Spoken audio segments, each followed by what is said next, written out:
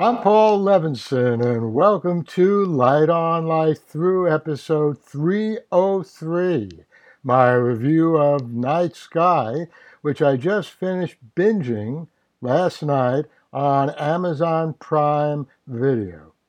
It's another travel to other worlds narrative that does this not through spaceships or time machines, but via some kind of conduits or portals built by some interstellar or intertemporal civilization.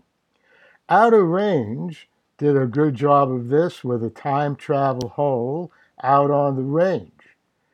Night Sky does this with a portal to another world in a shack in the backyard.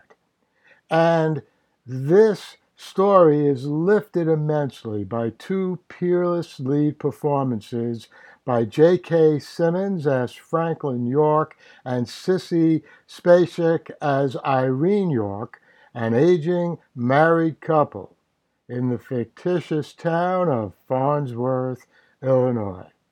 And there'll be spoilers ahead. Let's start at the end of the 8-episode season to see what I think we know. As Irene demonstrated pretty early on, the alien world outside their window comes packed with oxygen. That's why she and Franklin survived at the end, and their neighbor Byron likely did too. The body that we saw with the knife sticking out of him was likely the guardian that Jude killed in his escape to our planet, and why he was all bloodied with somebody else's blood when Sissy first took him in to her and Franklin's home. Actually, I said Sissy. Her name, of course, is Irene, but I keep thinking of her as Sissy Spacek. Okay, what else do we know? There are apostates who escape guardian control. Jude is an apostate. Stella and Nick are guardians, and there are also guardians who have left that role and help apostates, or at very least don't hunt them. Hannah, played by Sonia Walja from Lost, Flash Forward, For All Mankind, and many more. She refers to this third group, of which she is a member, as the, quote, fallen, unquote. So we have a nice setup of characters and allegiances. Let's get back to the portals. They connect different parts of the earth. Characters use them to travel instantly from Mexico to Newark, New Jersey, and from Farnsworth to Bangkok, and Earth to at least one other planet, the one that has oxygen, and some kind of little city not far from its side of the portal. Whoever built them did that as long as several hundred years ago. There's a sketch of a door to a portal in Argentina that dates back to the early 1700s. The personal story of the Yorks is touching and powerful, all the more so because it is brought to life by such brilliant acting. The other characters range from interesting to compelling, and that's a good range for a series like this. Denise, the granddaughter, well played by Kia McKernan, was especially effective in her story, starting to go down the same troubled path as her father, rescued by Jude, her knight in shining armor. Questions remain. What happened to Byron?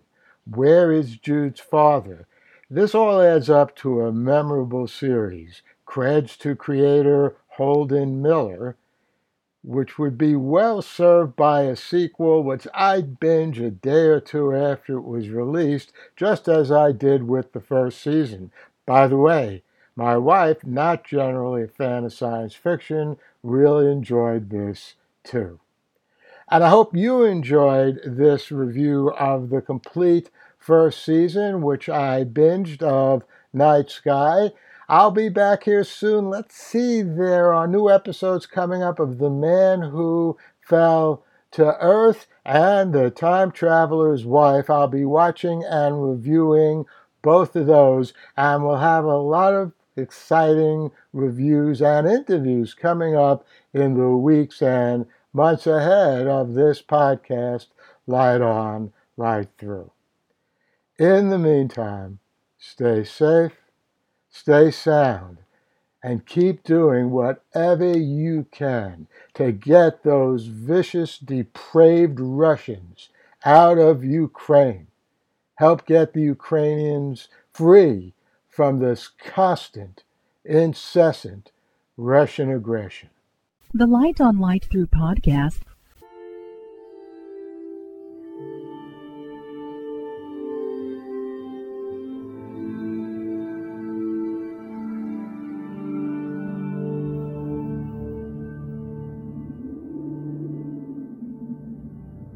Athens, 2042 AD. She ripped the paper in half, then ripped the halves, then ripped what was left again into bits and pieces of history that could have been. Sierra Waters had read once that, years ago, it was thought that men made love for the thrill, while women made love for the sense of connection it gave them. Curled Up with a Good Book says, Sierra Waters is sexy as hell. You can find out more about The Plot to Save Socrates by Paul Levinson at theplottoSaveSocrates.com.